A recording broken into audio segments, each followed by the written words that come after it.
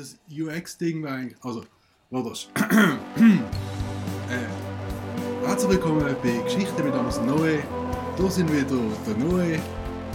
Sali! Hallo! Amos. Ja, schön, wir haben uns da gegenseitig gesehen. Amos, du hast über Farbtheorie heute etwas gelernt. Ich bin ja wieder in der Schule, wie du weißt. Ja. Und ich werde ja jetzt gelernter UX-Designer. Mit dem Und wenn du willst wissen, was das heisst, dann musst du aber fragen, wo die Ausbildung schon hinter sich hat. Und wenn ich Ausbildung sage, dann das ist 2,5 Monate. Geht die Sache. Und ich habe heute über Farbtheorie gelernt. Sag mir, was Farbtheorie ist. Ja, ich glaube, das hast du schon im Gym gelernt, nicht? So rot und grün ist weird, wie in Portugal. Also das, was wir eigentlich bei all unseren Instagram-Posts und Spielen probieren. Okay, nice. Genau. Und dann kannst du die Farbpalette so brauchen, wenn du etwas rausstechen willst, dann tust du das ein bisschen so wegschieben aus dem Muster, eine von diesen Farben in der Farbpalette. Das ist mega spannend. Und das ist das Einzige, was mir jetzt einfällt. Also, und warm und kalt und so. Okay, geil. Also der Button machst du dann in einer anderen Farbe als alles andere und dann fällt er mir auf. Ja, nein, es ist natürlich viel komplexer. Aber für dich, ja. Okay. Nein, kann man nicht sagen. Ansonsten wäre es ja also wichtig und gut, dass du den Tag heute verbracht hast. Nice. Ja, mega nice. Und ich weiß nicht, ob ich das schon darf sagen. Ich höre es mal kryptisch, aber ich denke, im Verlauf von dieser Woche wird ein sehr wichtiges Interview mit mir veröffentlicht auf Instagram. Auf dem Kanal Friends of Friends. Oh, shit. Also wer das nicht kennt, Friends of Friends ist natürlich so der Ultra-Hipster-Shit aus Berlin. Ja, so Posch-Hipster. Also nicht echt Hipster, sondern Hipster ist nach Berlin gezogen von Süddeutschland 2005, hat Design studiert und hat jetzt mega viel Geld und würde aber trotzdem gerne immer noch cool sein. Und das ist dann so die Szene. Okay. Aber es ist eine recht grosse Plattform. Ein bisschen mehr Leute, dass unsere Podcast hören. Und mein neues Kunstprojekt vom Amos Gad wird dort gefeatured. Ich freue mich eigentlich vor allem auf alle Texte und alle Sätze, die dort, Die muss ich noch schreiben und ich würde sie eigentlich gerne schon noch entweder mega müde oder halt auch betrunken schreiben. Ich glaube, übermüdet und betrunken würde ich da... Ist mega gut, ja. Ja, ich kann es ja vielleicht sonst nachher noch sagen, was kommt, aber es hat sehr mit einer Idee von dir zu tun. Oh, nice. Okay, geil. Ja. Okay, sehr schön. Ja, das ist mein Teaser für die Zukunft. Und du hast aber auch First Day, Second, First... Also seit wir geredet haben, hast du die zweiten ersten Tage gehabt? Ich habe meinen zweiten ersten Tag gehabt. Ich bin wieder zurück bei meinem Arbeitgeber. Und die Freude war gross gewesen.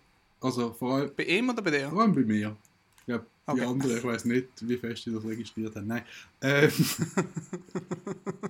Ich hatte einen lustigen Moment gehabt. Wir sind am Vormittag Livestream üben.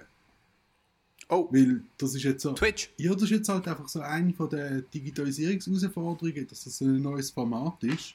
Und bis man das 1-2 Mal gemacht hat und weiss, wie es läuft, führt das halt zu mega grossen Unsicherheiten. Und ja, klar. Irgendwann, wenn du halt Verantwortliche in der Kommunikation oder Verantwortliche wie in meinem Fall, dann dann musst du so ein Ding stemmen vielleicht, wo du noch nie gemacht hast. Du bist irgendwie schon 55. Und wir haben uns alle lustig gemacht über PewDiePie, aber hat das mit dem Twitch halt schon drauf gehabt. Ja, ich bin schon an der Grenze zu TikTok. TikTok ist für mich schon fast verwirrend. Weißt du, was ich meine? Ja, zu Recht. Ja. Hast du das mitbekommen mit einer Teenie-Party in den USA? Nein, was hast du gesehen? Anfang Jahr, glaube ich, hat so eine 16-, 17-Jährige so einen Kickback haben am Strand irgendwo in Kalifornien, ich glaube Los Angeles. oder in der Nähe von dort. Und hat das auf Snapchat gepostet und ein Kollege hat das dann auf TikTok gepostet. So, ich nenne ihn mal Jordan, ich weiß nicht, wie der heißt, aber so Jordans Kickback. Ja. Und ich weiß nicht, der TikTok-Algorithmus ist ja noch so ein bisschen geheimnisvoll. Und manchmal wird so mega localized Shit, wird so hyper global. Jada, ein paar Wochen, es kommen 10'000 Menschen zu der Strandparty und es wird einfach ein Full-on Riot, wo die Polizei mega viel Pfefferspray muss einsetzen und das ist einfach die Geburtstagsparty von dem kleinen Bub gewesen. Nice. Ja, also TikTok ist verwirrend, ist, was ich damit sagen will. Du musst dich deswegen nicht schlecht fühlen. Ich finde es aber auch immer noch schwierig. Ich glaube, TikTok hat noch ein bisschen von dem Feeling von ganz am Anfang von TikTok, wo so sind so Teenager, wo ein bisschen komisch tanzen. Und sobald du halt den ganzen Bart kannst wachsen als Mann, finde ich es schwierig, so einen TikTok-Account zu haben. Ja, also vor allem, wie es ja darum geht, dass 14-jährige Mädchen tanzen. Ja. Also vielleicht entwickelt sich auch weg von dort und es geht in die normale Social-Media-Sphäre, wo es Verschwörungstheorien, Nazis und Kochvideos sind. Ich glaube, TikTok ist diesbezüglich ein bisschen wie Twitter. Also wenn du politischen Inhalt suchst auf TikTok, dann egal ob du linke oder rechte Bubble gern hättest, du findest Content und teilweise schon recht gut. Ja, und teilweise aber auch kampfextrem. Ja. Ja. So ist das Internet halt. Mit teilweise geröstet als Mensch. Nice. Ja. Wir bleiben bei Reddit, dort ist alles gesund und wahr und faktisch. Auf Reddit hat es etwas Ähnliches gegeben wie das Geburtstagsding. Also es hat schon ein paar Mal gegeben. Hast du vom Battle of the Joshes gehört? Ist das nicht Facebook gewesen? Also es ist ursprünglich Facebook gewesen, aber das, was dann... was dreht. Kannst du das nochmal vielleicht kurz... Also ich habe es nur so grob, dass hunderte Joshes sich getroffen haben und gekämpft haben. Hey, ich glaube, irgendwann im 2019 oder so hat der Josh, ich weiss den Nachnamen nicht, ich glaube Smith oder so, hat alle anderen Josh Smiths von Facebook hat er eingeladen in die gleiche Gruppe und hat eine Message dort reingepostet. Und das sind Koordinaten gesehen und er hat ein Datum und eine Uhrzeit und er hat gefunden, there can only be one Josh und es muss ein Battle geben. Und der letzte Überlebende, das wird der Josh. Und nice. Ja, dann sind wirklich ein paar hundert, also es ist dann natürlich ein kleiner Hype losgegangen, kurz bevor es dann wirklich war. Auf Reddit habe ich irgendwann einen Post gesehen, so just a quick reminder that in 2 Wochen, dass sich die Joshes auf einem Feld irgendwo treffen. Und es war so ein Bild von diesem Feld. Das heisst, der Redditor ist entweder wohnt er gerade um eine Ecke oder ist ist auf jeden Fall zu dem Feld gefahren und hat das Bild gemacht. Völlig recht. Und dann haben sich ein paar hundert von diesen Joshs getroffen und gewonnen hat am Schluss, also ein paar Runden gegeben und unter anderem hat ein 4-jähriger kleiner Bub gewonnen, was das Herzerwärmste ist überhaupt. Und lame, boah. Und wenn du sagst, ein paar Runden, also wie haben sie gekämpft? Mit Stöcken, mit Fäusten? Ich glaube, sie haben so Luftballonschwerter gehabt oder so irgendetwas. Alter, das ist von so cool zu so lame, so schnell gegangen. Ja, nein, aber kein Blut, kein nichts. Es hat keine Gewalt gegeben, es hat nur gute Stimmung gegeben, es hat Grillade gegeben, und es hat auf Facebook angefangen. Es ist ultra familienfreundlich gewesen, ja. Ja, aber deshalb bin ich überzeugt davon, dass es von Reddit getragen worden ist, weil eben... Ja, obwohl Reddit ist auch ein düsterer Ort. Ist einfach so wow, toll nischig. Ja, das stimmt. Aber es ist eben auch nischig, wenn es um alles düster geht. Wie auch immer, wir sind eigentlich fast schon wieder im Ding von Viralität von letzter Woche. Ja. Aber eigentlich würde ich gerne das Thema wegnehmen vom Internet ein bisschen hin zu unserer Geschichte. Und mit unserer Geschichte meine ich nicht unsere persönliche Geschichte, sondern unsere Geschichte als Menschheit. Weil auf der ganzen Viralitätsrecherche von letzter Woche, gestern, letzten Monat, ich weiß es noch nicht ganz so genau, aber auf der sind mir ein paar Geschichten von so Weltphänomenen aufgefallen, die einfach zu gut sind, aber halt einfach nichts mit Viralität zu tun haben. Okay, also ich habe sonst noch meine Notizen zur letzten Episode gefunden, die ich vor langer Zeit mal gemacht habe, weil wir die Episode schon lange mal geplant haben. Bevor wir uns ganz vom Internet wegbewegen, willst du... Also ich habe mir da noch aufgeschrieben, was das erste YouTube-Video ever war. Das weiß ich sogar. Das ist vom YouTube-Gründer irgendwie im Zolli oder so. Ja, mir dazu. Das ist nicht so geil. Und ich glaube, wir haben das letzte Mal auch schon über das Canceln geredet. Ein bisschen, und ja. ich habe mir damals noch, also ich zweifle immer daran, ob das echt ist oder nicht, das Canceln, ob es das wirklich gibt. Oder ob es so etwas ist wie der Marilyn Manson hat seine Rippe sich rausgenommen, damit er sich selber keine bloße, also ein Urban Myth. Ich habe mir aufgeschrieben, nachgeschaut, welche Celebrities sind cancelled worden, 2020, 2021. Das ist eine riesige Liste. Ja, ich habe mir meine liebsten 4 aufgeschrieben. Und das ist auch ein bisschen zum Beweisen, dass ich glaube, denen geht es noch gut. Ich glaube, sie sind nicht wirklich... Also sie haben sich nicht in Luft aufgelöst. Die erste ist... Also es sind fast alles Frauen. Krass. Ja, weil so funktioniert das Internet oft. Ellen ist cancelled worden. Ja, aber das zu Recht. Die ist bösartig. Talkshow-Host. Da habe ich auch tweetet. Nein, Jokes. Ja, es fühlt sich schon mega gut an. Ich könnte sagen, Ellen ist ein riesen Arschloch. Aber das dünkt mir so LA-Gossip, wo... Also was wissen wir schon, ob Ellen gemein ist zu Kellner? Aber es macht einfach zu perfekt Sinn. Ja, wegen ihrer Show, weil sie so positiv ist in einer fucking Show und sie so viel tanzt und du willst einfach, dass sie ein Arschloch ist. Ja, nein, aber weil sie auch teilweise richtig dirty Sachen gemacht hat. Sie hat so irgendjemandem Champagner angeboten, zum schauen, ob sie schwanger ist. Oh, das ist dirty, aber clever. Sie outen, oder? Ja. Und es ist ganz klar gewesen, dass die andere Person findet es eigentlich nicht so lustig, gerade das Gespräch. Ja. Und es hat 2, 3 so Momente gegeben und jedes Mal, wenn sie dann geprankt worden ist, also nach ihrer Stand-Up-Zeit, wo meine Lieblingszeit von der Ellen ist, hat sie dann nachher, hat sie es gerade so abgelockt und scheiße gefunden und hat nicht so mitgemacht. Ja, das ist ja die Belohnung, wenn du reich wirst. Ich meine, wenn du so reich bist wie Ellen, bist du einfach ein besserer Mensch und die Belohnung ist, du darfst dann prankt werden, du darfst aber alle pranken. Ja, lustig, also ich denke, es ist ein bisschen... Das war der Anfang von dem Canceln. Ist, dass sie in ihrer riesen Villa genau. ist und darüber geschwätzt hat, wie schlimm es ihr geht und wie schrecklich das ist. Ein bisschen gekühlt hat, ja. Wo eigentlich auch mega schlimm ist vom Rest vom Internet, weil, ich meine, reich sein, und das ist ja das Problem mit dem System, das wir momentan haben, ist ja kein Bringer von Glück und oft bringt es viel mentale Ungesundheit mit sich. So reich sie in so einem armen Land wie die USA und aus einem ungleichen Land wie die USA.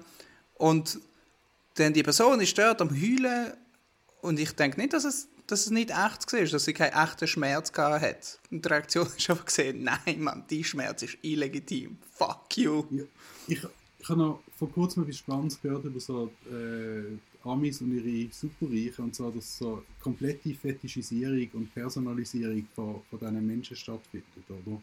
Ja. Dass du das Gefühl hast, ja, Elon Musk ist so eine geile Sicht, das ist mein Buddy, oder?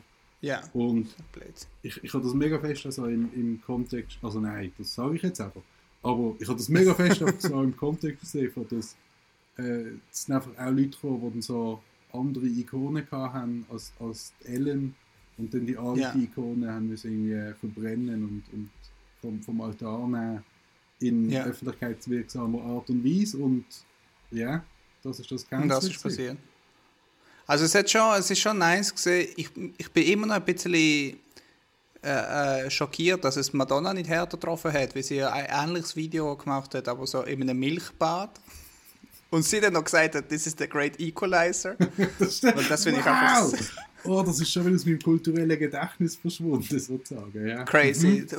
Ja, schade, oder? Wir haben so viel guter Shit, was passiert, so viel, so oft. Wir vergessen es viel zu schnell. Und ich finde auch, ich bin ja immer so ein bisschen skeptisch gegenüber der Israel-Boykott-Bewegung und ich habe immer so ein bisschen Angst, ja, warum sind... Also, alles, was ich schlecht finde an Israel, ich kaufe es manche von den BDS-Menschen nicht ganz ab. Aber ich muss sagen, seit Covid passiert ist, ein völlig legitimer Grund, um ganz Israel zu boykottieren, ist Gal Gadot und ihr dummes Imagine-Video. Wow. Da bin ich wirklich, da hat sich meine Meinung verändert. Die ist leider nicht gecancelt worden, aber sie hat, also ich finde, man hätte sie dürfen canceln. Sie und Will Ferrell. Will Ferrell hat mich am meisten aufgeregt in dem Imagine-Video. Weil er kann nicht so gut singen. Ich habe das Video geschaut und ich habe so, für 2 Minuten habe ich gedacht, dass ich vielleicht singen kann, bevor ich die Meinung vom Internet gehört habe. Ich habe so kurz gedacht, so, vielleicht ist das, was ich als Singen bezeichne, akzeptabel. Weil du hast das gesehen und hast gefunden, das kann ich Ja. auch. Und wenn das Singen ist, dann let go. Die Benchmark, die kann ich wirklich, Imagine neue die Singen, ja. kann ich knacken. Ja, Ja, kannst. mit ein bisschen Training. Ja, auf jeden Fall. Ich finde, Gal Gadot gehört cancelled. Okay. Die nächste Person, die cancelled worden ist in den letzten 2 Jahren, ist J.K. Rowling. Ja, aber das ist, wie sie ein Turf ist. Genau, sie ist ein Turf. Chappelle. Was? Also J.K. Rowling hat ursprünglich, und meine Theorie über das Ganze, und wer das nicht weiß, ist, J.K. Rowling hat jetzt den Ruf erlangt in so Social Left-Wing Internet, sage ich mal, dass sie so eine von den Feministinnen, alte Garde-Feministinnen, die so anti-trans ist. Also Respekt, wo findet, dass Trans ist einfach nicht Frau. Punkt. Genau. TERF steht für Trans Exclusionary Radical Feminism. Und ich muss auch sagen, ich habe das vor 5 Jahren schon benutzt, das Wort. Ich bin relativ stolz. Auf jeden Fall. In einer Debatte? Nein, beim Cocktailmix, ich habe es nicht gerade gelernt. Okay, nice.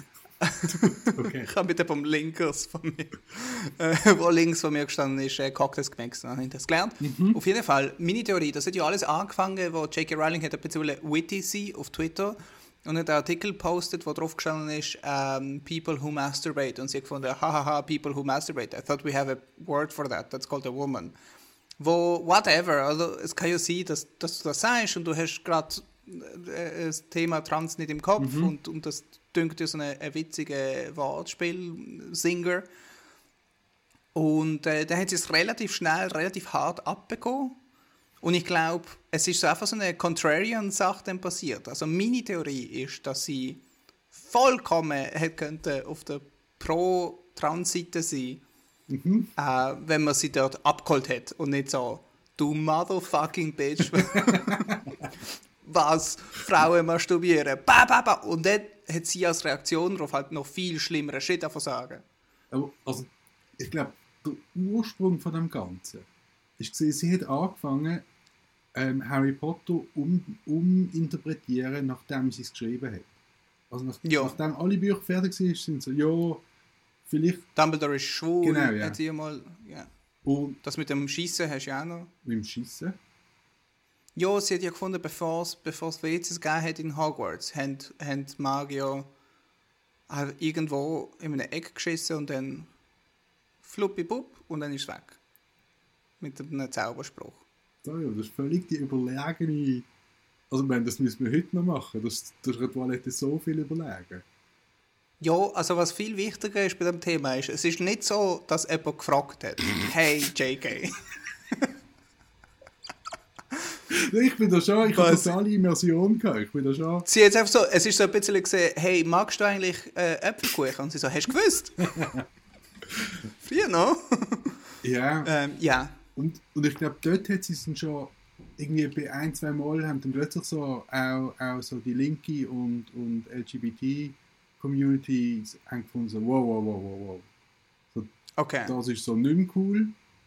Und dann... Wie zum Beispiel, was hat sie Das weiss gesagt? ich aber nicht mehr. Aber Voldemort ist schwul, oder? Riesen Umgemule gegeben, das weiss ich noch. Und das war bevor sie dann eben angefangen hat, richtig crazy shit zu tweeten, respektive... Also das heisst, meine Theorie stimmt. Nein, deine Theorie ist genau der Zwischenschritt. Respektive nachher hat sie so Masturbation-Shit tweeten und dann ist noch mehr gekommen und dann hat sie noch mehr Gas gegeben. Leg mir. Das ist wieder mal... Reichtum tut niemandem gut. Ja, aber also das nicht. Also wenn du schon reich wirst, ganz plötzlich, dann musst du einfach keinen Zugang zu Kommunikationsmitteln haben. Also vielleicht das Telefon. Der Trick ist... Aber sicher kein Twitter-Account. Nein, du darfst ein Smartphone haben, aber du musst dann einfach auch einen PR-Assistentin haben, der das Smartphone bedient. Ja. Weil, Ja, wofür hast du denn das ganze Geld? ja, es braucht dann einfach so den Filterschritt dazwischen. Es schaffen wenig ohne. Ja. Ja, das stimmt. Auf jeden Fall, J.K. Rowling ist cancelled. Und ich lebe mir jetzt nicht so, wie du es empfängst. Ich glaube, wieder geht es gut. Sie ist immer noch mega reich. Und sie kann sich einfach dann, ich glaube, einfach Leute kaufen, die sie nicht so schlimm finden. Wobei ich sagen muss, ich glaube, wer so viel Hass auf dem Internet kriegt, ist schon auch belastend. Ja, was ich mir vorstellen kann, ist ein bisschen bitter, ist, dass ja die ganzen Schauspieler so ein bisschen gegen sie dann gesehen sind. Oh, wow. Und ich denke, wenn du online existierst und Emma Watson mag dich nicht, dann ist fertig. Wie würdest du damit umgehen? Also es ist ja nicht so, dass wir potenzielle Ehemänner von der Emma Watson sind. Ich glaube, sie will mich nicht mögen, aber ich habe das Gefühl, es ist viel... Ja, aber unser Schutz ist, dass sie nicht weiss, dass es uns gibt. Gott behüte, sie finden es mal raus. Also, nein, ich glaube mehr, dass... Ich glaube nicht, dass sie viele Menschen mag. Ich glaube, das ist mega gute PR und hat sich das super positioniert irgendwie. Du denkst, Emma Watson ist einfach ein bisschen ein Arschloch? Denkst du, Emma Watson ist Ellen? Ja. Ich glaube, 1000-mal... Scoop. Ja, und ich warte nur drauf, bis sie gecancelt wird. Gib mir 5 Jahre, das wird passieren. Es wird nicht sein, aus dem Grund, warum ich sage, aber ich werde dann behaupten, und vor 5 Jahren habe ich auch schon gesagt... Hashtag Cancel Emma Watson. Ja, nein, das macht mir mega viel cooler Shit, glaube ich. Nein, du hast schon gesagt, du hassest Emma Watson, vor allem für den Aktivismus. Ich bin anti-Emma Watson. Ja. Ja, ich finde sie ja... Okay. Du bist Worth. Watson Exclusionary Radical Feminist. Oh, ja? Ja. Neue Waldbahn. Worth, ihr habt es hier gehört. Ich denke, das ist schon eine von den Sachen, wo, wenn sie noch den Friedensnobelpreis gewinnt oder so etwas, dann in 25, 30 Jahren kommt der Clip nochmal auf, irgendwo auf YouTube und dann hast du ein Problem. Ja. Oh Gott. Nicht so schlimm. Schön. Whatever. Wir haben noch 2 Leute und dann gehen wir gerade ins Non-Online-Viral. Anna Wintour ist gecancelt worden. Also, erstens, mir jetzt auch, nach dem kleinen Exkurs. Und zweitens... Nein, sie hat doch nicht so viel geklaut, Emma Watson. Was hat Anna Wintour gemacht? Ich habe keine Ahnung. Kenne ich Anna Wintour? Du kennst Anna Wintour, weil sie ist die Real-Life-Figur auf der der Film The Devil Wears Prada basiert. Okay, ja, ich kenne sie wirklich. Und sie organisiert den Met Ball. Ja. Oder Met Gala. Ja, und sie hat immer eine Sonnenbrille an und sie ist, ich denke, das ist fair zu sagen, ein ungeniertes Arschloch. Also sie ist wirklich... Sie ist ein Archetyp Fashion Piece of Shit, wo ich weiß nicht warum, also sie hat so mega viel Respekt und das ist ein Axiom. Also das ist einfach eine Sache, die so ist, wie sie so ist und niemand kann sie beweisen. Es ist einfach so, ja, sie ist respektiert, das ist Anna Wintour. Aber wenn du schaust, wie sie sich verhält und was sie so macht, dann ist sie einfach ein riesiges Arschloch. Und sie ist mega gemein und sie redet mega schlecht über Menschen, die sie findet, ziehen sich schlecht an. Und in dem Film, in The Devil Wears Prada, ist ja Meryl Streep auch ein Arschloch. Und ja, und auf jeden Fall ist sie berühmt und beliebt. Aber scheint, ich habe gelesen, sie ist jetzt gecancelt in dem letzten Jahr. Aber seitdem hat es ja nochmal eine Met Gala gegeben, von dem her. Wo aber auch sie organisiert hat? Ich denke schon. Nice, fair. Also sprich... Wir schauen das natürlich noch nach und falls es nicht so werden, würden wir da Einspieler machen. Bim, bam, bum. Ja. Okay, geil. Ja, sie hat, ich glaube, noch die Met Gala organisiert, wo der grösste Fashion von Paar passiert ist, und nämlich AOC. Tax the Rich. Ja, Amerikas Favorite Socialist Congresswoman ist zur Met Gala gegangen mit einem Kleid, wo hinten drauf gestanden ist, Tax the Rich, wo ja eine gute Message ist, aber vielleicht komisch, das dort anzuhaben, weil es ist ja immer noch ein mega schönes Kleid und es ist immer noch dort der Gast gesehen und hat eine mega schöne Zeit gehabt mit den reichsten Arschlöchern von New York. Und ich glaube, ich habe seitdem gelesen, dass die Frau, die das Kleid designt hat, auch mega viel Steuern hinterzogen hat. Das habe ich auch gelesen, das ist ein bisschen... Sensationell. Ein bisschen unglücklich. Wobei ich schon... Also ich habe das erste Bild, das ich gesehen habe, auf den ersten Blick habe ich nur mit The Rich gesehen und dort habe ich gedacht, wow, eat the Rich an diesem Ball, wie geil. Und oder vielleicht wäre es halt nur der Rich gesehen, weil der Rich ist ja gerade auf dem Foto gesehen. Das fände ich auch... Also ich würde eine Hose anziehen, wo der Rich Booty, weißt du, der Rich auf dem Arsch draufsteht. Das würde ich auch respektieren.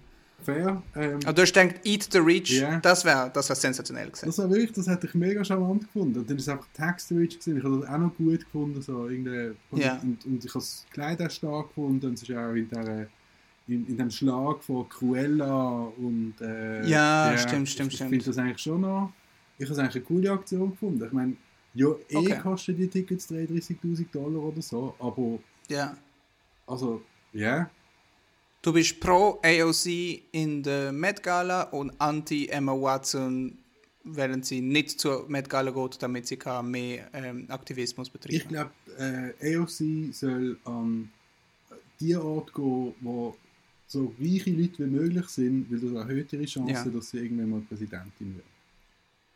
Und dann schauen wir, wie viel von ihren Werten noch übrig sind, nachdem sie 10 Jahre lang müssen mit irgendwelchen Milliardären Smalltalken, aber Etwas wird schon noch übrig sein. Falls es in 10 Jahren überhaupt noch etwas gibt. Auf jeden Fall, die letzte Person... 2024 is coming! Ich habe jetzt gerade... Also, sag die letzte Person. Jeffree Star. Ich weiß sogar, was Kennst das du ist. nicht? Nein, wirklich? Leck, du mir ist das lustig. Ich kann so damit rechnen, dass du nicht weißt, was das ist. Weil ich einfach YouTube kenne. Ja, Beauty YouTube. Ja, aber einfach, also das ist... Make-up YouTube, nicht einfach YouTube, weil ich kenne YouTube, weißt du, Alex Jones, whatever. Ja, aber nein, Jeffree Star macht ja Make-up. Wirtschaftsnachrichten, weil er hat einen Umsatz von einer Viertelmilliarde und... ja, das stimmt. Ja. Auf jeden Fall hat er einen alten Blog, der Lipstick Nazi heisst. Und das Lustige daran ist, er wird so einmal jede 3 Jahre dafür gecancelt. Aber also, es gibt ja irgendwie noch andere Aufnahmen von ihm, wo er irgendwie Slurs braucht, jenste Couleur. Ja, und ich glaube, also das Ganze, so wie ich das verstanden habe, ist ja die ganze Ecke von YouTube, die Make-up, Beauty, Vlog, YouTube-Ecke, ist ja mega queer-friendly, weil es sind ja vor allem Dudes, die sich anmalen und es ist alles mega Drag und mega viele Dudes, ja. Mega viele Dudes und es ist hyper rassistisch. Also, jeder hat so... Einmal hat der eine den anderen beschuldigt, dass er so ein altes Video hat, wo er irgendwie das N-Wort benutzt und dann ist es losgegangen und es ist so ein Mexican Standoff gesehen, wo alle so die Waffen aufeinander gezielt haben und plötzlich haben alle mal geschossen und alle haben so alte Videos gehabt. Und ich weiß nicht, es ist so immer spannend zu sehen, dass wenn du Teil von einer Minderheit bist, wo erpresst wird, dann bist du nicht immun dagegen, auch gleichzeitig Erpresser zu sein. Space Jews. Anyway. Ja, auf jeden Fall, mit all dem ist rausgekommen, das haben wir noch nicht erwähnt, das letzte Mal, und das ist wichtig. Das sind alles Leute, die cancelable sind, denen geht es immer noch allen gut. Das Internet ist ein Cesspool of Horribleness. Vor allem Facebook ist ganz schrecklich. Und deswegen, wir haben zwar Instagram und followt uns und liken uns, aber wir haben seit letzter Woche auch, und da könnt ihr uns auch finden, und das stimmt und das ist wahr, wir haben unseren eigenen MySpace-Account. Yes! Bring MySpace back. Ich finde wirklich, das ist der wertvollste Schritt, den wir unternommen haben. Ja. In dieser gemeinsamen Zeit mit Geschichten mit anderen. Es war nicht schwer gewesen, unser Domain dort zu kriegen. Es ist relativ easy, was auch immer zu kriegen, was du willst. Es wird auch noch mal ein kleiner Teaser. Potenziell wird das nur noch übertroffen von Swisspatat. Aber Potenziell. Kleiner Teaser. Ja. Maybe. Maybe. Okay, ja, das sind meine Online-News. Geil. Alle, die gecancelt worden sind, von reich sind immer noch reich. Falls wir gecancelt werden, dann kann es wirklich nicht so gut sein, aber wir bleiben auf der sicheren Seite, solange das noch geht. Und fuck Facebook und wir haben jetzt MySpace. Sehr gut. Wo mittlerweile wem gehört? Oh, ich weiß es nicht, bitte nicht. Facebook. Wirklich? Ich weiß es nicht, aber ich habe es lustig gefunden. Okay. Oh mein Gott. Ja. Geil. Das bin ich. Ich nehme uns in dem Fall weg vom Computer Yes, please. und führe uns zurück. Also, ich werde uns führen von Anbeginn von der Zivilisation bis in die Neuzeit. Wir haben wie lange? Sicher noch eine Stunde. Oh mein Gott. Okay, let's go. Sehr gut. Die erste Geschichte. Yes. Der Papst Pius VII. Ich weiß nicht, ob das ist. Ich habe mir nur aufgeschrieben, dass der Papst war. Und ich glaube mir doch schon, dass ich das richtig nachgeschaut habe. Halt Ist nicht Pius der Sechste oder Nazi gewesen? Dann ist es früher. Nee, Moment. Okay, ja, ich rede aber auch es gibt Piuses. Ja, und es gibt Päpste, die sehr sympathisantisch drauf sind. Oh ja. Der Papst hat gesagt, irgendwann um 1100 umeinander hat der Papst... Als die Menschheit angefangen hat. Nein, wo die Kirche so richtig auf dem Zenit war, wo sie so... Aha, das sind Zeiten. Ja, wo man so Anlauf genommen hat für eine gute Inquisition und so.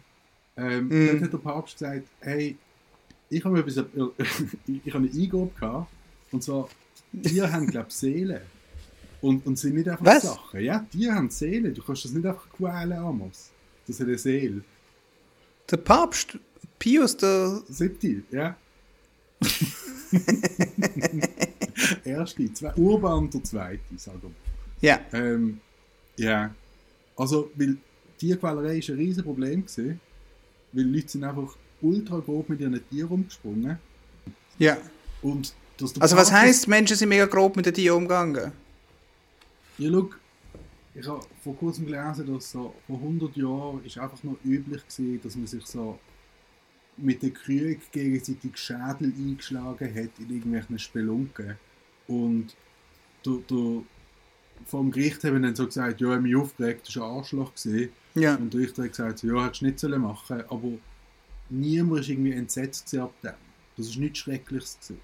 Okay. Aber wenn du heute jemandem einfach den Kugel auf den Schädel schlägst, das ist nicht ganz bachen, dann ist das etwas Schreckliches, und das hat damit zu tun, dass wir freundlicher geworden sind als Menschen. Und das ist nur vor 100 Jahren gewesen. Jetzt stell dir mal vor, wie wir im Mittelalter miteinander umgegangen sind. Und das sind Menschen, geschweige denn Tiere. Ist das, was du meinst? Ich glaube wirklich, also, und das sind nicht mal irgendwelche Bauern mit irgendwelchen Fetisch, sondern einfach allgemein, alle. Crazy. Und die frohe Botschaft vom Papst ist natürlich viral gegangen, also hat sich natürlich über die Kirche als neues Doktrin verbreitet. Ich bin mich ein bisschen forciert, die Verbindung mit unserem Thema. Ja, mega, immer. Ja. Also, ich habe das Gefühl, bei mir noch mehr als bei dir, aber wie auch immer. Ja, die Idee vom Papst, dass er die Tiere schützen will, die hat absurde Blüten getrieben, weil was passiert jetzt, wenn ein Tier etwas Böses macht? Der muss ja vor Gericht. Genau. Ja, macht Sinn. Ja, wir reden über Tierprozess. Oh, yes. Damals hat man, wenn ein Tier irgendetwas gemacht hat, also wenn er sieht, dass irgendwie das Kuh in der Angst den Bauer vertrampelt hat, oder ein Hund hat ein Kind gebissen oder was auch immer. Also zuerst haben wir Gleiches mit Gleichem vergolten und hat dem Tier das Gleiche angetan, wie das Tier einem Menschen angetan hat. Wie kannst du eine Kuh vertrampeln? Indem du Eisenstiefel nimmst. Klar, sorry, dumme Frage. Ja, dann wird einfach, also du weißt, der Mensch hat eine unfassbar große Kapazität, um sich neue Folterrohre einfallen zu lassen. Das stimmt. Und ich glaube, im Mittelalter ist man da einfach auf der Höhe von dieser Kreativität gesehen. Das ist unser nächstes Thema, gell? Folter, Mittelalterfolter. Neue Foltermethoden, die wir uns ausdenken. Nice, okay, ja, eine Stunde lang. Wow. Let's not. Ja, und nachdem Gleiches mit Gleichem vergolten worden ist, wird man gehängt, weil man ist vom Bösen beseelt und das ist die Art, wie man dem Bösen ein Ende macht. Ja, und sich selber, ja, gut. Und also sprich, dann sind Hühner sind erhängt worden unter anderem. Okay, Schweine und gegessen sind erhängt oder also so eine... Nein, die sind böse, die Okay, also so Evil Chicken Wings gibt es nicht? Nein. Okay, Oh, das wäre mal Spicy Chicken Wings. Dann ist der Thomas von Aquin gekommen. Ja, Thomas Aquinas, ja. Ja, die ganzen Jus-Studenten, Politikstudenten, Yes. Ich kriege Philosophie jetzt eine halbe Studenten, Stiefel, ja. die Studierenden, schön, dass ich da konsequent gendere. Ja, einfach, ja, das war ein riesen Baus gesehen, der in mega vielen Fällen jetzt immer noch, weil er seine Schriften einfach gelesen, Ja. weil er so ein Tier war. Unter anderem in der Rechtswissenschaft. Und er hat eigentlich ziemlich abschließend abgehandelt, schau, Tiere sind Natur, wenn wir Tiere in die Gesellschaft aufnehmen, dann nehmen wir Natur auf und Tier ist nicht etwas besonders, also ja, Tier kann gar nicht etwas Böses machen, weil es hat gar keinen Willen, sondern das ist einfach Natur und in der Natur passieren Unglücke, oder? Ja. Und er hat eine mega progressive Abhandlung geschrieben und ja, nach dem Tod von Thomas von Aquin, ja, aber beim 13. Jahrhundert, was hast du das Gefühl, ist mit diesen Tierprozess passiert? Sie sind weitergegangen. Es hat mehr gegeben denn je. Und die sind wirklich... Sein Buch ist nicht viral gegangen, um das nochmal zurückzubringen zum Thema. Nein. Also mittlerweile schon, aber Ja. Es hat ein Little bisschen bit too late. Ja, Late Starter. Ja. Ja. Sportsünder da. Tiere sind wie Menschen behandelt worden vor Gericht. Also das heisst, man hat sie auch angesprochen Ja. und hat dann ihr Schweigen als Unwille, sich zu äußern, interpretiert und so. Also wirklich so ein Schauprozess mit dir. Ich mag das manchmal gar nicht glauben, Noah, weil also eine der schönsten Erkenntnisse der letzten paar Jahre für mich ist gesehen, dass Menschen sind nicht gescheiter oder dümmer geworden und einfach die Umstände haben sich verändert und es ist immer cool zu sehen, dass im Mittelalter und in der Renaissance die Menschen sind halt immer Menschen gewesen. Sie haben immer irgendwie Furz lustig gefunden und gern Kuchen gegessen.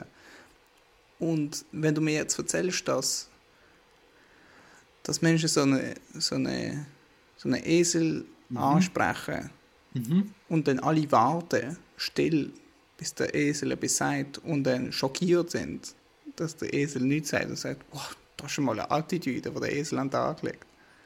Dann habe ich das Gefühl, vielleicht sind sie doch dümmer gesehen damals. Also, ich glaube schon, dass man damals ein bisschen dümmer war, aber ich glaube, dass wir Menschen, wir sind doch immer scheiße, aber wir sind auch immer wesentlich besser als noch vor ein paar Generationen. Denkst du wirklich? Ja. Yeah. Okay. Hast du dich umgeschaut? Ja, aber das ist ja genau das, was ich sage mit dieser Freundlichkeit, oder? Ich gehe nicht in Bars, wo Leute totgeschlagen werden, regelmäßig, und niemand zuckt mit der Schulter. Ja. Ich denke, wir sind heute unfreundlicher wie vor 25 Jahren. 15 Jahre. 5 Jahre. Ja, auf der anderen Seite sind wir so viel sensibler. Also, wenn ich jetzt im Gym wäre, dann würde ich hochkant von der Schule fliegen. Oh ja, stimmt. Ja, einfach weil ich ein bisschen asozial mit meinen Mitmenschen umgehe. Ja.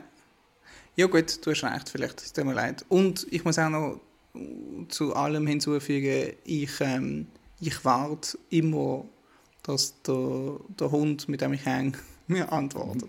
Und wenn ich so, oh, okay, fuck you. Okay, und dann aber so nicht drauf. Okay. Ja, es tut mir leid, ich nehme alles zurück. Ich sage so, oh, hallo Kapuzzi, wie geht's dir heute so? Okay, sind wir ein bisschen so. Ja, also ich weiss ja nicht, wie wie fest das dann wirklich gemacht worden ist. Aber ich glaube, wenn du damals Anwalt gewesen bist, dann wäre das ja eine verpasste Chance, dass du dann nicht Anklagte auf die Bank zehrst. Ja. Und dann schau, wer aggressiver ist. Schau, er will jetzt auch wieder etwas Böses machen. Er ist böse.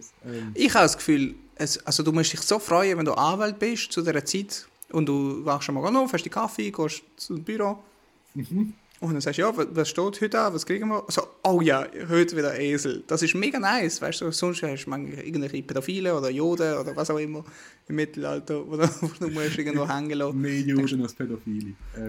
Ja, stimmt. Und so, geil, ich lieb's, Esel.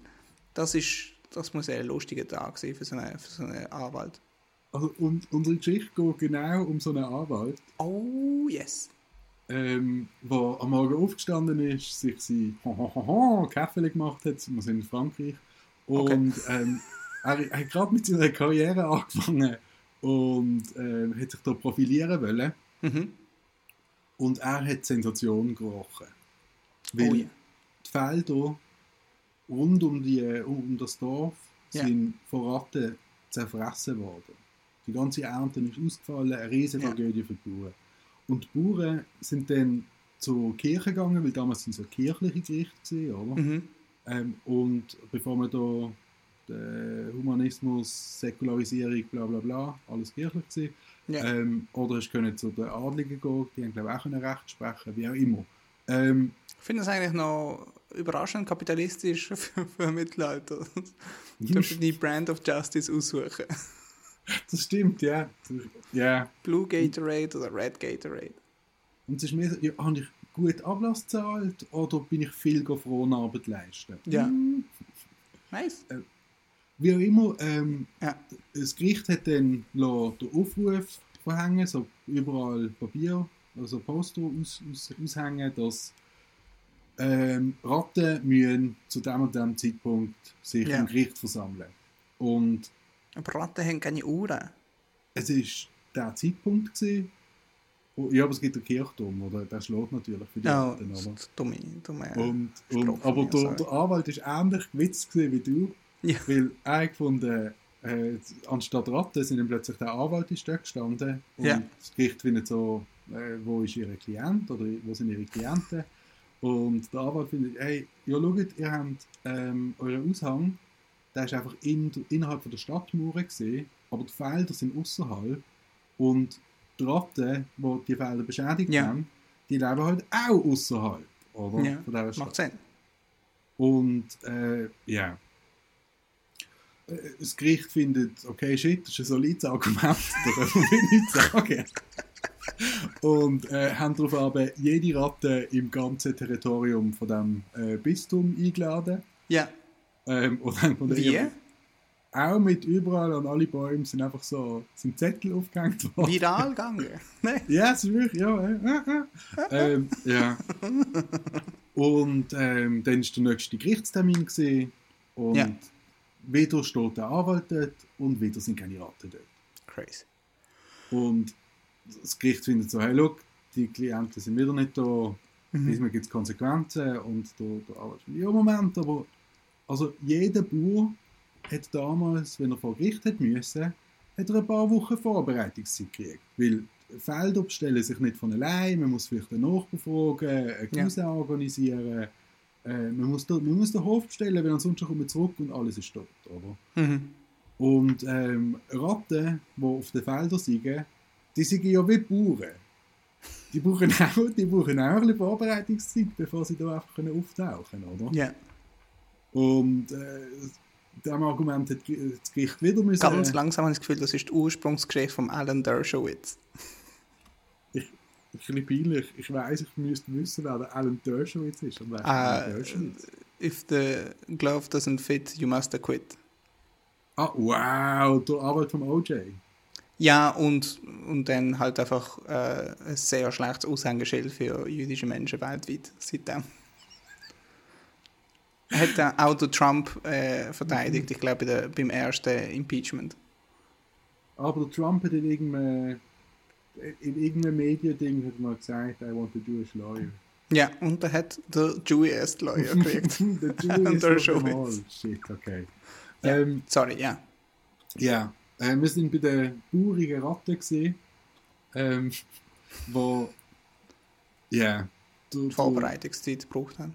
der Anwalt hat gefunden, natürlich hätte die Ratte kommen, oder? Ja. Aber ja, ist halt nicht gegangen. Und dann hat das Gericht wieder gefunden, also gut, hat ein paar Wochen gestattet, oder? Und nach diesen paar Wochen wieder Gerichtsverhandlung und wieder steht einfach nur der Anwalt da, oder? Und dann das Gericht schon völlig entnervt, oder? Findet so, hey, Typ, wo sind deine scheiß Ratten, oder? Ja. Und der Anwalt findet so, erst heute gerade sind auch von seinen Klienten darauf hingewiesen worden, dass die Stadt voller Katzen sei. Und ob das dem Gericht aber bewusst ist, das sind alles trainierte Rattenmörder. Und unter diesen Umständen ist es einfach nicht sicher für seine Klienten, sich innerhalb von der Stadt aufzuhalten. Ja. Und bis nicht jede Katze von der Straße entfernt ist, können die Ratten nicht kommen. Und was hat das Gericht gemacht? Alle Katzen töten. Das Gericht hat beschlossen, dass alle Katzen eingesperrt werden für den Tag vom Gericht und haben sie dann vertagt und hätten dann sollen alle Katzen eingefangen werden. Mhm. Und der Tag ist einfach nie passiert, hat immer irgendwie Katzen rum gehabt. Ja. Und die Gerichtsverhandlung hat kein neues Datum gekriegt. Und das war der Start von einer grossen Juristenkarriere. Nice. Und ist es immer noch Case Pending? Also wenn du heute in Paris alle Katzen einsperren kannst? Da kommen wir jetzt dazu. Weil du hast gemeint, das sei meine Geschichte, aber meine Geschichte geht eigentlich noch viel, viel länger und weiter. Oh no. Und das ist eine von vielen. In Basel hat es 1400 irgendetwas, also nach dem französischen Anwalt, der sich da profiliert hat, damals schon ein säkuläres Gericht, damals hat es auch schon Uni in Basel, ist Gückel aufgefunden worden mit einem Ei unter sich. Und das in Basel. Das ist nicht gut. Das ist überhaupt nicht gut, weil das ist natürlich verboten gewesen. Und als guter Basler weißt du selber auch, warum das verboten war. Dass ein Gückel ein Ei hat? Ja. Das Ei von einem Gückel ist, das ist verboten. Wegen Basilisk? Ja, natürlich! Yes, mega gut. Das ist Teil vom Rezept für Basilisk. Okay. Und der Vorwurf von Gückel ist dann natürlich gewesen, es ist nicht gewesen, vielleicht ist ein normales Huhn irgendwann dort ane und hat ein Ei gelegt und dann ist der Gückel dort geschlafen, sondern es ist gesehen, der Gückel hat ein Ei gelegt und er hat in dem Fall mit dem Teufel zusammengeschafft, oder? Verstanden. Das ist eine recht turfy Argumentation. Ja, weil damit der Gückel ein Ei, also weil das eine Zutat ist für etwas Böses, muss sie Wille, seine Absicht auch böse gewesen sein und damit es richtig böse ist, muss es natürlich vom Teufel kommen, oder? Ja. Und der Anwalt hat ein tolles Gegenargument gebracht und hat gefunden, ja, aber solange das Ei nicht in einem Zauber verwendet wird, oder? Ja. Ist nicht der gleiche Anwalt, oder? Nein, ist nicht der gleiche Anwalt. Das wäre zu gut gewesen. Aber muss auch ein grosser Basler Anwalt gewesen sein. Ja. Er hat gefunden, schau, solange du das Ei nicht verwendest für etwas Böses, oder für den Zaubertrank, der der Basilisk dabei rausschlägt, ist noch kein Unrecht geschehen. Ja. Und zu sagen, dass ein Gückel ein Ei extra gelegt, das ist genauso dumm, wie zu sagen, ein Huhn legt das Ei extra. Es legt ja aber genau nicht extra. Das ist ja der ganze Joke von Hühnern, oder? Dass sie einfach Eier legen, ohne dass sie das wirklich wollen. Ja. Das hilft uns enorm. Und die Staatsanwaltschaft hat dann gegenargumentiert mit dem Argument, egal, das ist trotzdem böse. Und das weltoffene, säkuläre Basel Gericht hat dann natürlich beschlossen, der Gückel, der muss verbrennt werden, weil die Staatsanwaltschaft hat recht. Und das ist einer der letzten Tierprozesse, der in Basel gelaufen ist. Verbrennt? Ja. Nicht gegangen? Nein, in Basel hat man, vielleicht weil es ein säkulares Gericht war, aber da müssen verbrennen. Okay. Spannend.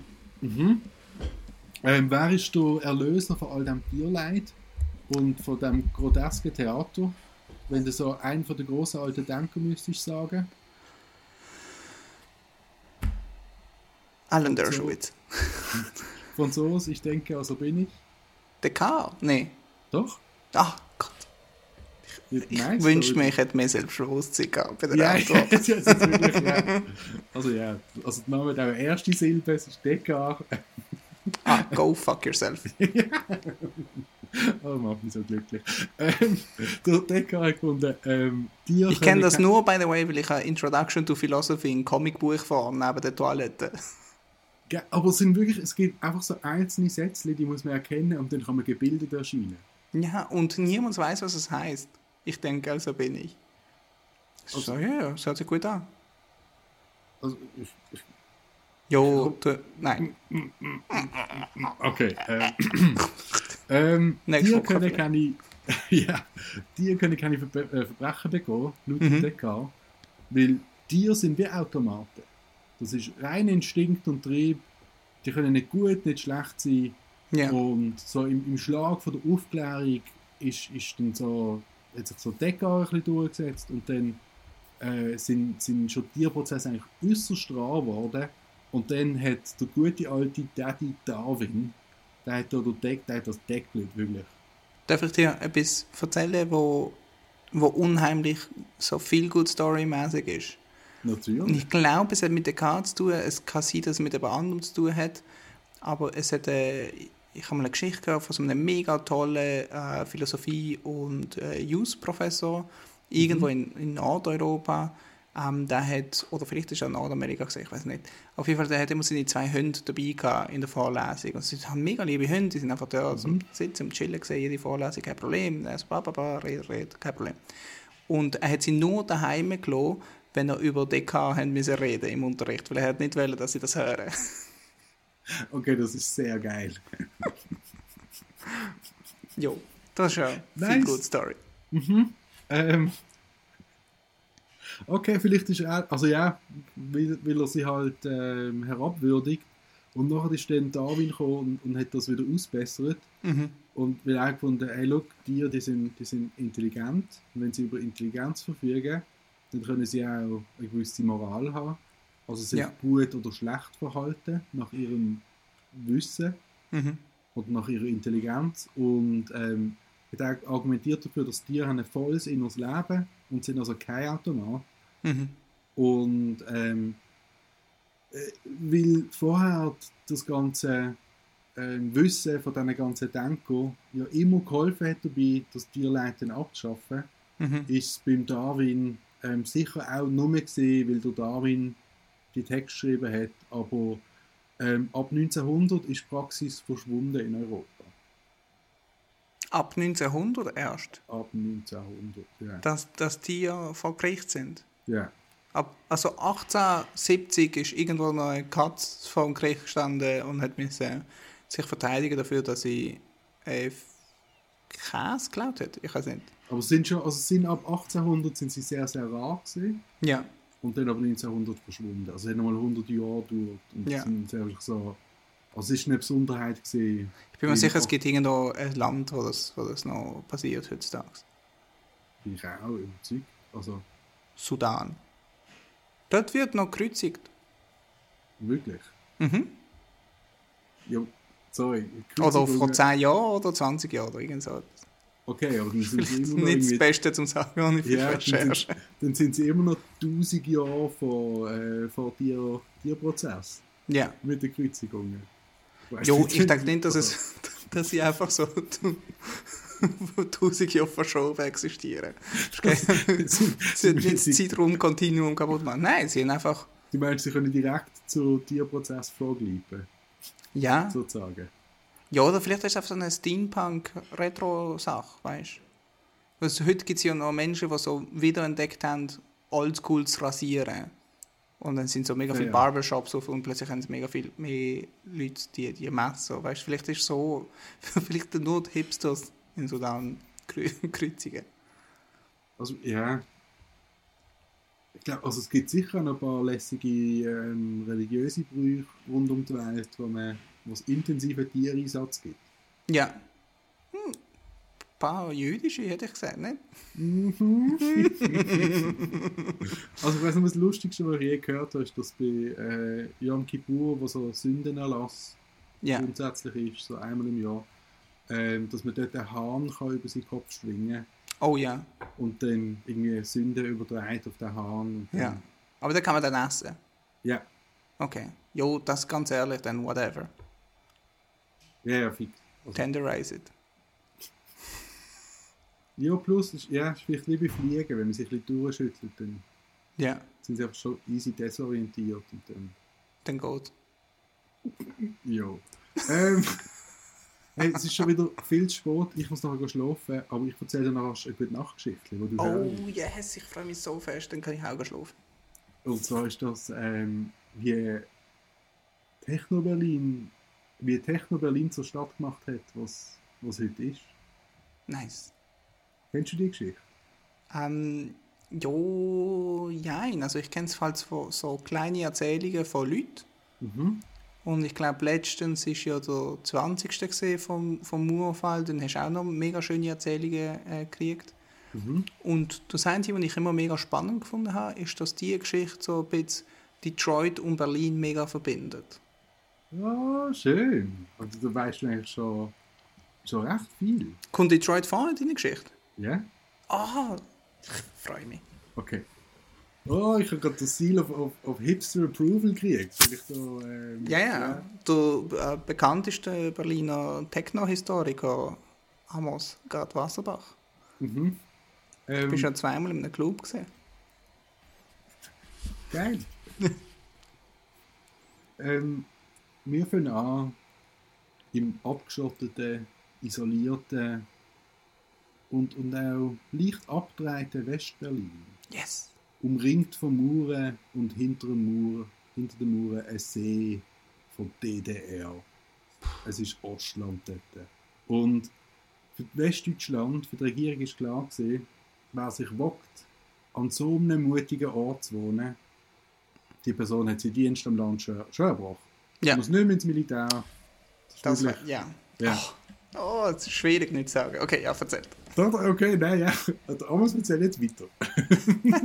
Also das Einzige, was ich habe lange gebraucht, um zu peilen, dass die Mauer nicht einfach so durch Berlin gegangen ist, sondern so um Westberlin herum. Ich glaube, das vergisst man manchmal, dass es so 3 Autobahnen gegeben hat, die von Westdeutschland nach Westberlin gegangen sind. Und sonst ist Westberlin einfach eine knallharte Enklave gewesen. Und dementsprechend nicht ein unbedingt cooler Ort zum Leben. Ja, also es hat dann auch besondere Menschen angezogen, oder? Ja, ein bisschen wie Hongkong. Aber ganz anders. Ja. Ja, weil also in Westberlin sind dann so Aussenseiter, andersdenkende Freaks, sind dort ins Pseudo-Exil gegangen. Weil keine Wehrpflicht. Ja. Was ja auch eben so das linke Gesocks anlockt, oder? Ja. Sage ich da als ehemaliger Zivildienstleistender. Wir sagen es als Verbitterte, dass wir damals noch nicht alt genug sind. Fair, ja. Und es hat lebendige kleine Clubszene gegeben in den 80er. Alle voran der Dimitri mit seinem UFO-Club. Yes. Die in Westberlin da Party gemacht haben. Und Westberlin war halt dicht gedrängt und es hat wenig Platz gehabt, von dem es sind wirklich kleine Clubs gewesen, eigentlich, oder? Und das Rummen aus diesen Clubkeller ist aber bis auf in die DDR gedrungen über das Kurzwellenradio. Yes. Weil in der DDR, also gerade so um Westberlin... Podcasten von seiner Zeit. Hast du Radio empfangen und dann die Moderatorin hat zwischen den Tracks Werbung gemacht für die sicken Partys im UFO-Club. Und dann ist die wilde neue Musik gelaufen mit dem treibenden Bass. Das ist, damals ist Acid House ist mega groß gewesen. Und in der DDR haben wir nicht mehr gewusst, was ein Club ist. Aber man hat die Musik gehört im Verborgenen über das Radio und man hat gewusst, das muss fucking groß sein. Und in der DDR sind damals die Regeln noch sehr streng gewesen, besonders wenn es um so Kulturimport aus dem Westen geht. Und man hat ein bisschen Angst vor der Regierung gehabt. Und darum haben wir, wenn dann ein bisschen im Geheimen irgendwie können eine Party machen mit so ein bisschen ruschigem Westradio. Und dann ist der Gorbatschow in der Sowjetunion an die Macht gekommen. Und ja, das war jetzt wirklich, du hättest den Chapeau Award 2021 von mir gewonnen. Gorbatschow ist vor allem bekannt für Policy Change im Rahmen von Detente. Nein, Shit. es war groß gewesen. Glasnost. Okay, shit. Glasnost heisst... Ist Detente das gleiche gesehen von der anderen Seite? Nein, Detente ist davor auch. Davor gesehen? Ja. Oh, shit. Genau das Gegenteil dementsprechend. Ja. Also wie Glasnost heisst Öffnung. Und Jo, sorry. Ja, nein, so jo. Ich habe den Card schon gekriegt. Ich weiss. Ja, ich habe das Schicksal herausgefordert. Ich habe gedacht, bis jetzt wirklich jedes so Wissensding ist einfach 1:1 genau das gesagt. Auch mit dem Basilisk einfach den Nagel auf den Kopf getroffen. Ja. Detroit habe ich gekriegt. Und jetzt habe ich das Einzige, was ich tatsächlich studiert habe. Ja. Okay, ja. Also wie du natürlich besser könntest erzählen als ich, hätte Gorbatschow geschafft, innerhalb von einem Jahr, dass sämtliche Angst und Repression in der Bevölkerung massiv abgenommen hat. Ja. Und zwar, wenn wir plötzlich offen westliche Medien konsumieren, schon lieber das eigene Imitat, aber man darf. Und das hat sich natürlich voll in der DDR durchgeschlagen, oder die Glasnost-Policy. Mhm. Und so ist Acid House Mitte der 80er Jahre in der DDR der übertrennt worden. Und die Jungen haben einfach raven, wie in dem Westen, wie in dem coolen Westberlin. Und ja. Und dann, was ist passiert kurz nach Glasnost? Ja, die Mauer bricht zusammen, wie aus dem Nichts. Und alle Ossis fragen sich, also zumindest rund um Westberlin, wo ist UFO? Genau, wo ist der UFO-Club? Und es gibt einen riesen Andrang. Tausende von Menschen ziehen aus dem Osten auf Westberlin zur Nacht, wenn es heisst, es gibt Party im UFO-Club. Und sie suchen den UFO-Club. Und sie finden den UFO-Club, weil es ist der Ort, wo schon tausende Menschen davor stehen. Und der Spunte hat Platz für 250 Menschen. Oh, shit. Und teilweise sind die Ossis dann weitergezogen und haben andere Partys gefunden. Und all die kleinen Clubs in Westberlin, die haben sich vom Ansturm nicht können retten. Und haben dann natürlich gemerkt, das ist mega schade, weil wir wollen Party machen mit all diesen Leuten oder für all die Leute. Und wir wollen es grösser machen. Und wir haben jetzt all die geile Stimmung, oder? Es gibt keinen Platz im Westen. Weil der Westen ist schon sehr eng und teuer und eben mit dieser Mauer rundum Westberlin nochmal besonders mega scheiße. Und so wie heutzutage gute Linke ist man dann im Osten scouten.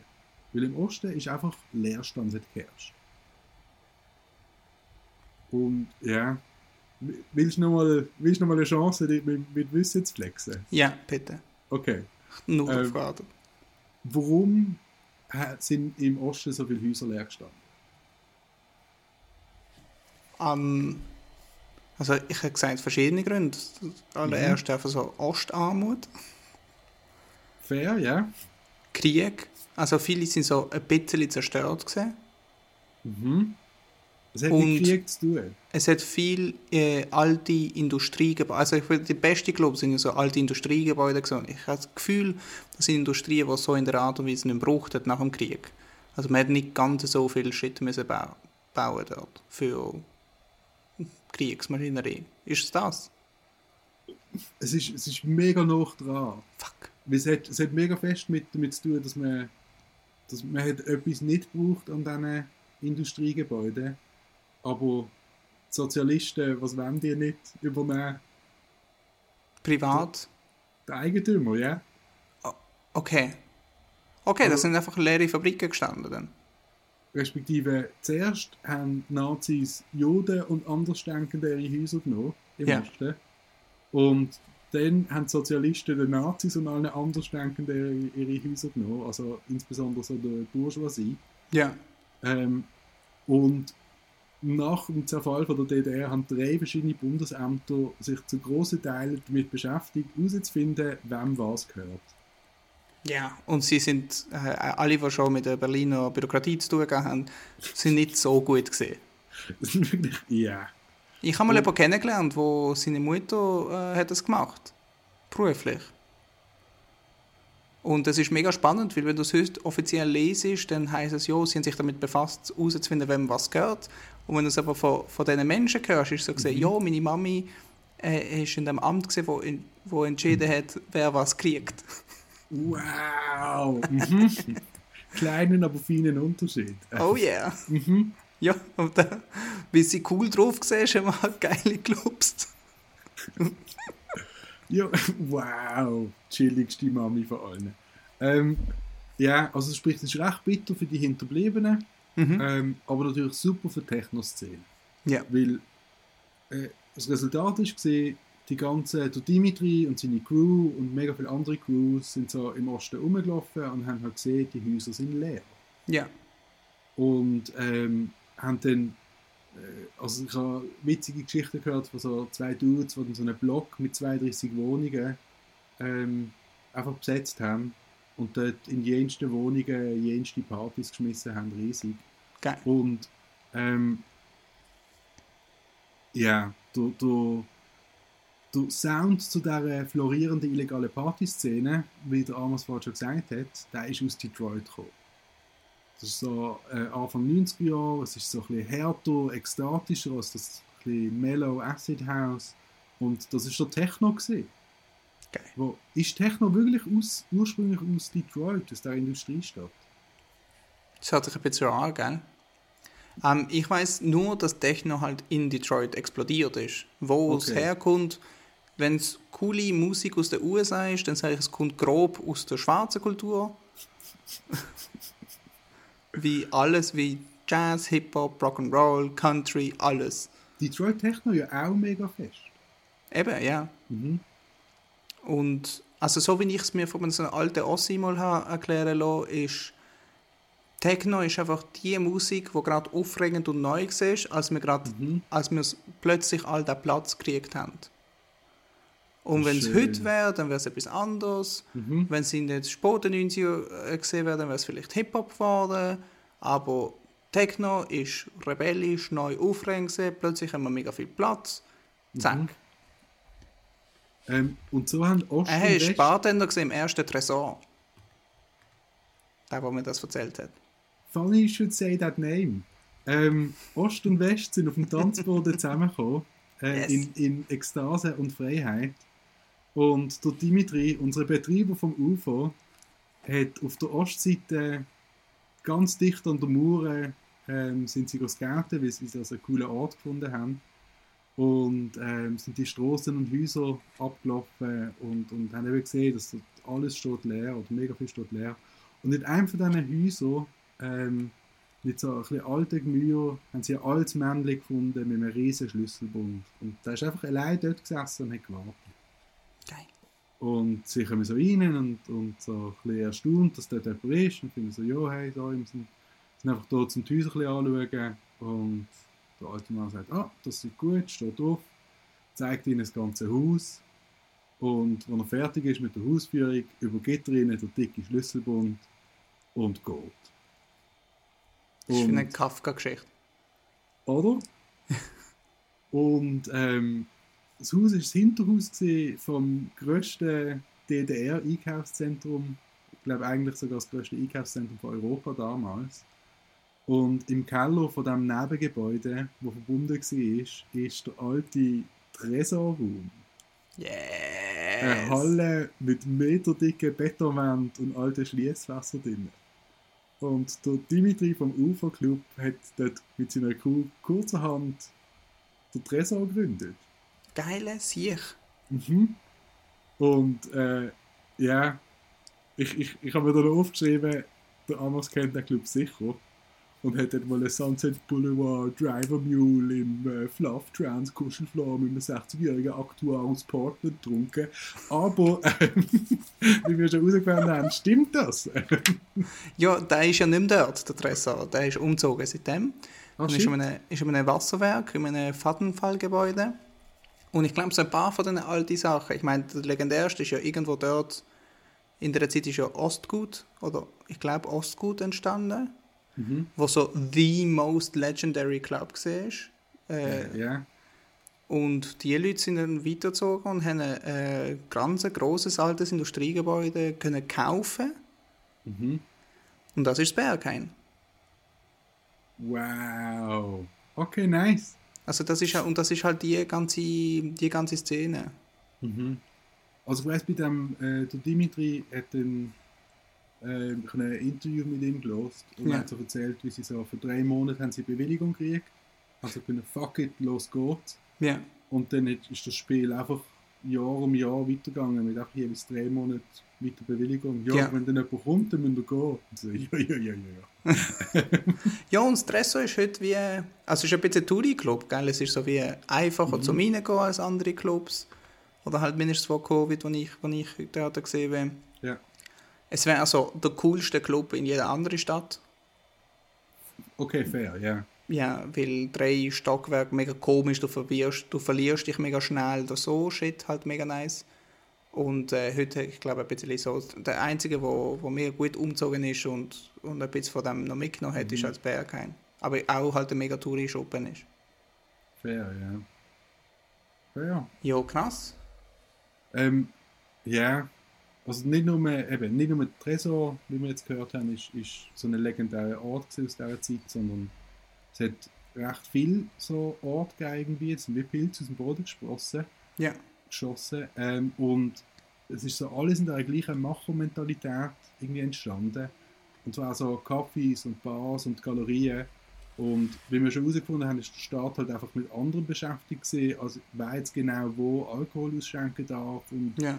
welche Lüftungsregulation wo eingehalten werden soll und so. Und so haben die kleinen Geschäfte einfach können blühen. Und das ist dann so, eigentlich wir gehen jetzt über in die moderne Zeit.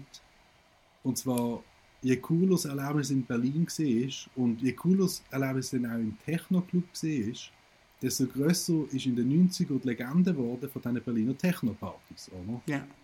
Weil dann ist wow, und dort im Darkroom und was auch immer. Und dann all deine Freunde wissen, wow, Berlin, Sicky Rave, ich muss auch mal da hin. Und dann wird plötzlich Fliegen günstig. Und alle können auf Berlin. Und alle können Berlin erleben. Und jetzt kriegt jemand mehr Wohnung da. Ja, respektive, dazu kommen wir noch, warum das die Schuld von Techno ist. Techno ist die Einladung nach Berlin, an die ganze Welt. Es ist so, komm und tanz mit uns. Komm, wird eins mit uns auf dem Dancefloor.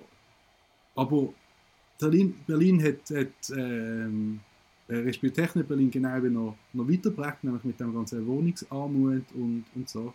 Weil auf dem fruchtbaren, von dem Machogeist geschwängerten Boden hat sich nämlich auch die Start-up-Szene einfach einnisten und die davon wuchern. Und das ganze Geld von diesen Start-up-Yuppies und diesen Techno-Touristen hat Berlin einfach verändert.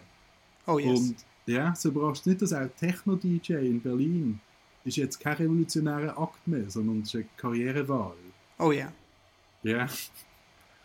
Relativ, also wenn du das richtig machst, ja, ist ein bisschen wie Schauspieler werden in Los Angeles. Du musst einfach den Durchbruch haben und zwischendurch Kellner. Ja, und dann kannst du so wie Kravitz werden und dann hast du die schönste Loft in Berlin Mitte und der geht's gut. Und hinter ihr sind dann 400 Baristas, die es nicht ganz so geschafft haben. Sind entweder Grafikdesigner oder halt DJs. Bitter. Und Jo. ja, mit dieser Note, die passt zum bitteren Berlin. Ich habe noch eine riesige Geschichte. Oh, okay. Aber ich habe gesagt, das schneiden wir dort vielleicht ein bisschen kürzer und fügen das dann behalten sie fürs nächste Mal. Ja, ich füge das dann notlos auch noch irgendwann. Okay. Weil sonst ist es ein bisschen kurz. Sonst müssen wir ein bisschen schlafen. Ja. Wir müssen vielleicht noch erwähnen, so ist Techno viral geworden, einfach um es nochmal so. Zum Bogen zurückschlagen. Ja. Das ist der berühmte Slalom-Segway. Und vielleicht irgendwann können wir darüber reden, warum das so wichtig ist, auch so ein bisschen für die Queer-Kultur und für die schwule Kultur in Berlin. Also so ein bisschen Hand in Hand gegangen ist. Wo ich finde, Techno ist ja hyper-gay. Das Berghain hat ja unten noch Laboratory heisst der Club, wo nur Männer dürfen rein, außer an 2 Tagen im Jahr, einmal Silvester und einen anderen Tag. Und oben im normalen Quote-unquote Berghain Classic hat es ja noch eine Darkroom auch, wo vor allem Dudes am Party machen sind. Und das können wir vielleicht ein anderes Mal. Ich finde, das ist ja ein mega wichtiger Teil von der ganzen Techno-Geschichte. Nice, der Exkurs mache ich gerne. Ja, und die ganze King-Szene, ich meine, das ist ja auch so eine Sache.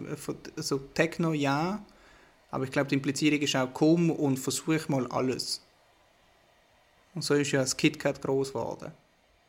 Wo ja mittlerweile wieder aufgemacht hat mit 2G-Regeln und die Schlangen sofort, ich glaube, das erste, wo die Leute in der Schlange gestanden sind so ein KitKat, um nochmal endlich vor Publikum vögeln. Schon wichtig, wenn einem das liegt. Ja. Also, ja. Schwierig zum Cold Turkey aufhören, habe ich das Gefühl.